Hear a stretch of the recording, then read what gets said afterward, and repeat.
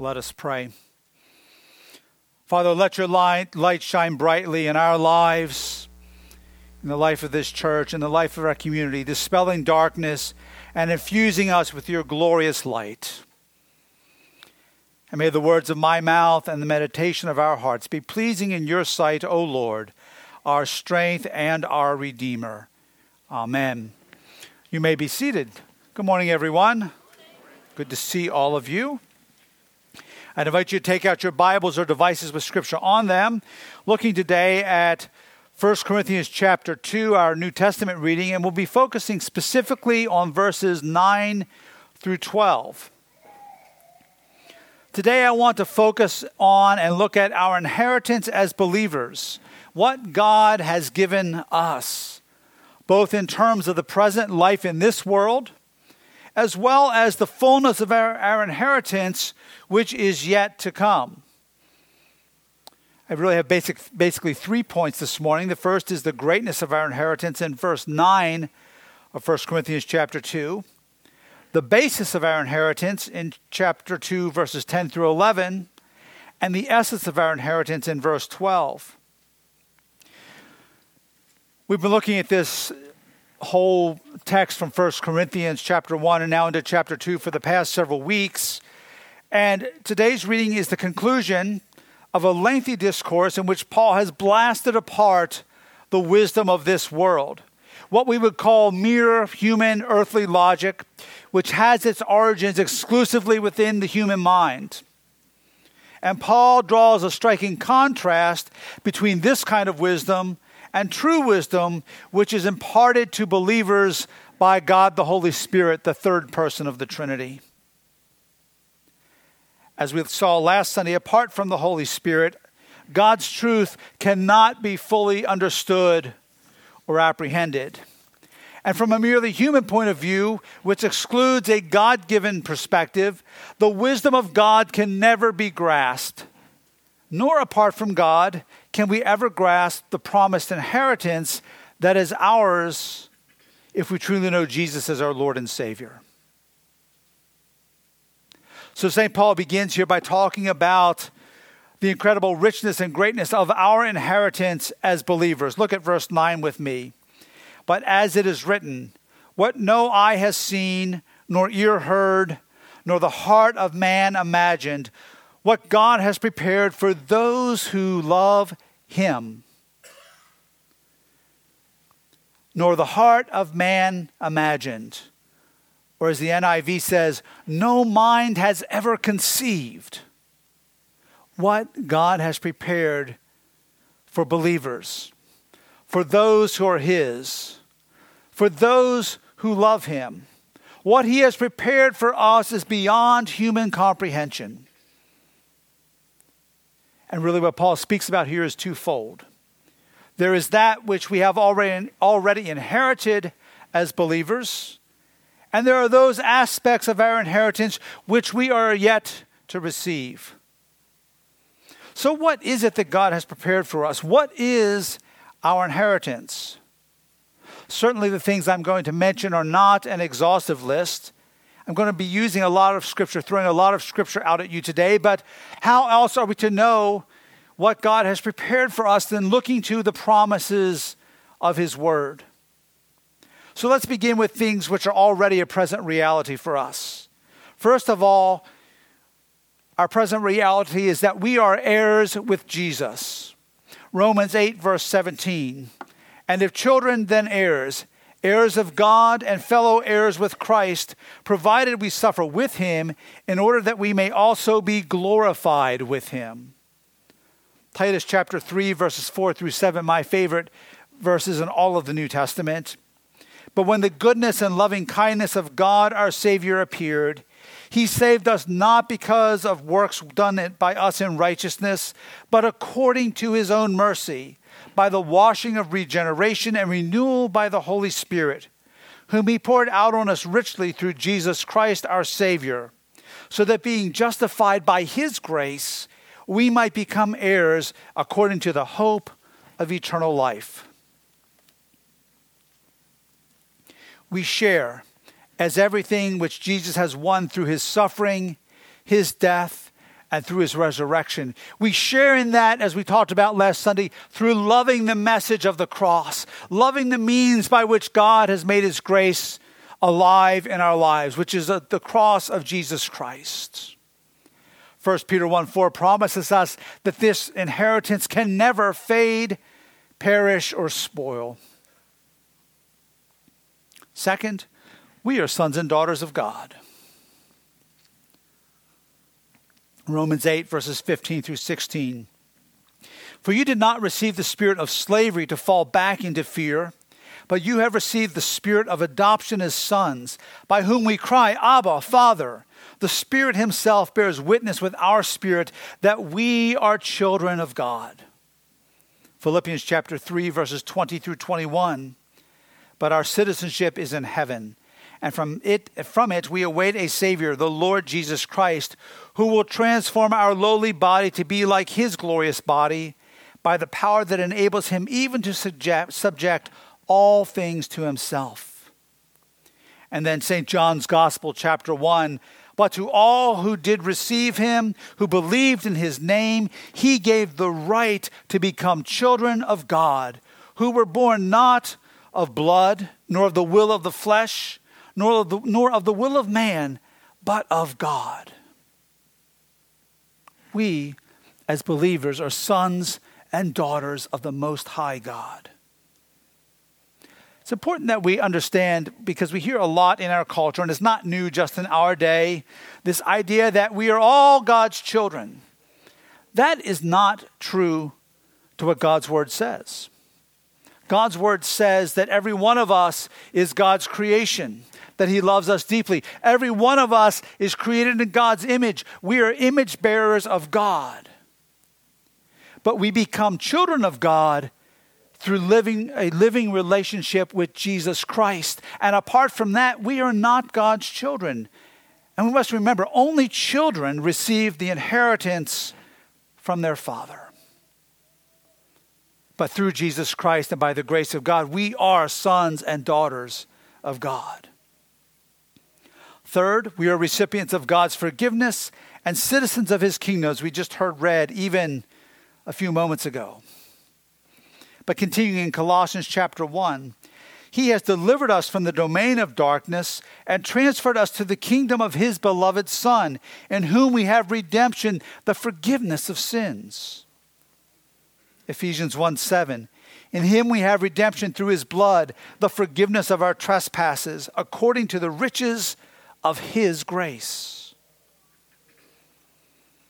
And continuing in Philippians chapter 3, again, our citizenship is in heaven, and from it we await a Savior, the Lord Jesus Christ, who will transform our lowly body to be like his glorious body, by the power that enables him even to subject all things to himself.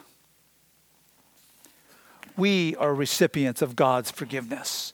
God's grace, if we know Jesus Christ, has come to bear as a living reality in our lives, and we are citizens of his kingdom.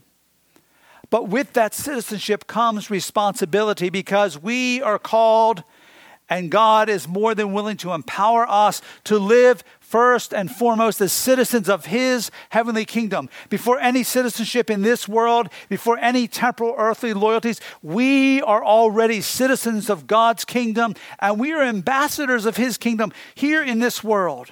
And our lives, God calls us for our lives to reflect and demonstrate the character and the quality and the ethics and the transforming power of that eternal kingdom of which we are citizens. Fourth, we have eternal life. John 5:24, truly, truly, I say to you, whoever hears my word and believes him who sent me has eternal life. He does not come into judgment, but has passed from death to life. John 11, Jesus said to her, I am the resurrection and the life. He who believes in me, though he die, yet shall he live. And everyone who lives and believes in me shall never die. Do you believe this? And then 1 John chapter 5. And this is the testimony that God gave us eternal life, and this life is in his Son. Hear this. Whoever has the Son has life. Whoever does not have the Son of God does not have life. We have eternal life. Eternal life for the believer is not just some future promise of inheritance, because the reality is the moment we come to a living faith in Jesus Christ, we enter into eternal life. And physical death in this world is merely a translation into all of the fullness of that. But as believers, with God the Spirit living in us, we already have entered into and have eternal life. And we need to not forget that. The great evangelist of the 19th century, D.L. Moody, put it this way: someday you will read that D.L. Moody of East Northfield has died. Don't believe a word of it, because at that moment I shall be more alive than I am now. I was born of the flesh in 1837. I was born of the Spirit in 1856, clearly indicating that he entered into eternal life, not into physical death, but into eternal life. That which is born of the flesh, he continues, may die. That which is born of the Spirit will live forever. We have eternal life. And then fifth and finally, we are destined in God to overcome the world. 1 John chapter 5. For everyone who's been born of God overcomes the world, and this is the victory that has overcome the world, our faith. Who is it that overcomes the world except the one who believes that Jesus is the Son of God? 1 Corinthians chapter 15, verse 57. But thanks be to God who gives us the victory through our Lord Jesus Christ. What is our inheritance? Heirs with Jesus, sons and daughters of the Most High God, recipients of God's forgiveness and citizens of his eternal heavenly kingdom. We already are experiencing eternal life, and we are destined by God and his power and his grace at work within us to overcome the world. That is the present reality for you and me as believers, as God has promised it to us. And the future? What about the future? It only gets better. Revelation chapter 2, verse 7. He who has an ear, let him hear what the Spirit says to the churches. To the one who conquers, I will grant to eat of the tree of life, which is in the paradise of God. Continuing in verse 11. He who has an ear, let him hear what the Spirit says to the churches. The one who conquers will not be hurt by the second death. And then in Revelation chapter 3, verse 21, the one who conquers, I will grant him to sit with me on my throne as I also conquered and sat down with my Father on his throne. What incredible, wonderful promises. What no eye has seen, nor ear heard, nor the heart of man imagined. What God has prepared for those who love him. We, brothers and sisters, have an incredible and great inheritance through our Lord Jesus Christ. Second, what is the basis of our inheritance? Verses 10 through 11. These things God has revealed to us through the Spirit. For the Spirit searches everything, even the depths of God. For who knows a person's thoughts except the spirit of that person which is in him? So also no one comprehends the thoughts of God except the Spirit of God. God has revealed these promises to us as believers by his Spirit, by God the Holy Spirit. And apart from the Holy Spirit, as St. Paul makes so clear here in 1 Corinthians, we cannot know or comprehend or understand or grasp the things of God. We cannot grasp the truths of God through worldly systems and earthly logic. That's a pattern that has been repeated time and time and time and time again in human history, all the way back to the fall in the garden, all the way back to Genesis chapter 11 and the Tower of Babylon, where people try to connect with God and people try to comprehend the greatness and the majesty and the truth of God somehow through human efforts and human means, which is always fleeting and failing. It is only as we walk in a living relationship with Jesus as our Savior, and the Spirit of God himself comes to dwell in us, that we can grasp as a reality what is ours through Jesus Christ. Romans 8:11 reminds us, if the Spirit of him who raised Jesus from the dead dwells in you, he who raised Christ Jesus from the dead will also give life to your mortal bodies through his Spirit who dwells in you. Brothers and sisters, that can never be earned. It can't be achieved by human efforts or human means or human wisdom or human logic. It can never be achieved by good deeds or by being a nice person. It comes about by humbling ourselves before God Almighty, recognizing our desperate situation of emptiness and brokenness apart from him. It comes about by surrendering to Jesus, and through surrender and that living relationship with God which God gives us by his grace, then becoming a lover of God and the things of God and his kingdom. And then we come to love and grasp what God has prepared for those who love him. The basis of our inheritance is God's grace through Jesus Christ.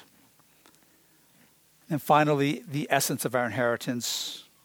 And it relates very closely to the basis of our inheritance that we just spoke about. Look at verse 12 with me. Now we have received not the spirit of the world, but the Spirit who is from God, that we might understand the things freely given us by God. Again, it doesn't come from the spirit or the ways of this world. Our inheritance comes through God, by God's means, in God's way. And we only grasp the fullness of and the wonder of all of this through the Holy Spirit. And only through the Holy Spirit do we come to grips with this reality. The reality that this is not in any way at all through or by us. It's not through or at all by me. It is not through or at all by you. Rather, we understand with hearts filled with gratefulness and thanksgiving what God has freely given to us, though it cost his Son, the eternal Son of God, greatly, because it cost him his very life on the cross of Calvary. It's the work of Jesus for us and on our behalf.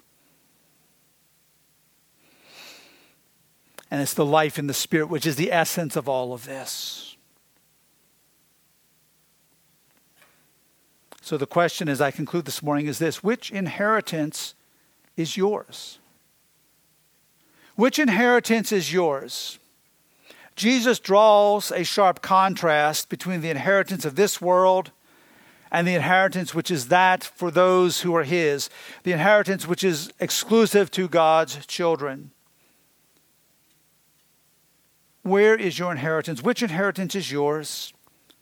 And what treasure is yours? What do you treasure? Where is your treasure and my treasure? Because the reality is the treasure on this earth will all pass away. Pretty much every summer we go to California to visit Tammy's family in Southern California. Her parents and brother and his family all live in Orange County, and some of the other family live in LA County. But a number of years ago, I was with a friend, and we were down in the Newport Beach area. And Newport Beach is kind of a high-end area. And to give you a feel, we were on one of the main thoroughfares in Newport Beach, and there were two car dealerships. Going down the thoroughfare on my right was the Bentley, Porsche, and Audi dealership. And directly across the street was the Rolls-Royce and Ferrari dealership. So I thought I would stop in as a looky-loo and just kind of check things out. So first we went to the Bentley dealership. They've got one of these real old-fashioned British-looking Bentleys, the cars I'm talking about that haven't changed in 50 years sitting on the floor. And this is, 10 or 12 years ago, and the price tag on that car was $280,000. And I asked the salesman, I said, so how many of these do you sell a year? And he said, so I sell 10 or 12 of these a year. And he began to tell me about all the options that you could get above and beyond the norm. Like you could have a particular tree on your property timbered and have that lumber sent to England, and they would incorporate it into the interior of your car. And if you really wanted to go an extra step, tell me how absurd this is, you could have diamond studs put on each of the control knobs inside of your car. So that was on one side of the road. So then we went across to the Rolls-Royce Ferrari dealership, and they had a car I'd never heard of before at the time, sitting on the floor, this little two-seat sports car called a Bugatti. Has anybody ever heard of a Bugatti? I knew what the price was back then, but I actually Googled it this morning just because I wanted to see what Bugattis go for nowadays. The price range for a Bugatti begins at $1.3 million and goes up to $5.7 million, depending on which model you want. I mean, you can tell I don't love sports cars. This is a two-seat sports car. You can't put a kid's seat in it. I mean, and you can't even put compost in it to haul home for your dahlia patch. Now, why do I tell that story other than to lighten things up? Because it shows you, and let me back up, just because we can't afford to buy something like that doesn't mean we can't be trapped and clinging to the things of this world. But it shows you, I think, the means the human heart will go to in clinging to the things of this world rather than God's eternal kingdom. And you know what? In the end, even a Bugatti ends up in a bale about, 4 feet by 4 feet and gets melted down again. Our inheritance, brothers and sisters, is not of this world. It's not temporal. It's not fleeting. And our inheritance, our eternal inheritance as God's children is guaranteed. 2 Corinthians chapter 1, verses 20 through 22. For all the promises of God find their yes in him. That is why it is through him that we utter our amen to God for his glory.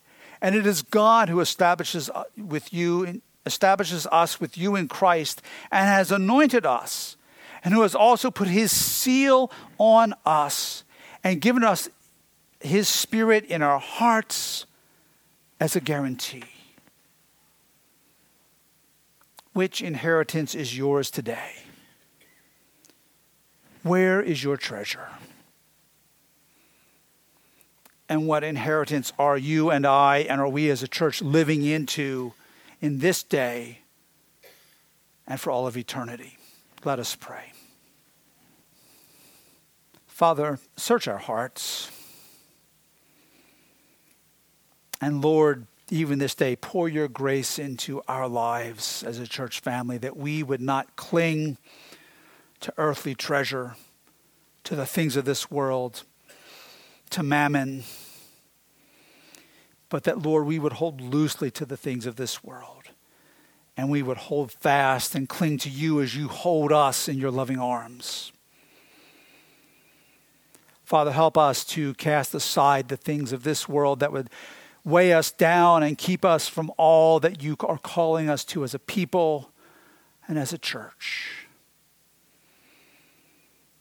And Lord, release us in your loving arms, and as you hold us to be the people that you've called us to be. Assure us and strengthen us in confidence and gracious boldness, Lord, that our inheritance is in you and our citizenship is for all of eternity in Christ's eternal kingdom. And Lord, fix our eyes on Jesus, I pray, for the glory of your name. And we ask these things in his name. Amen.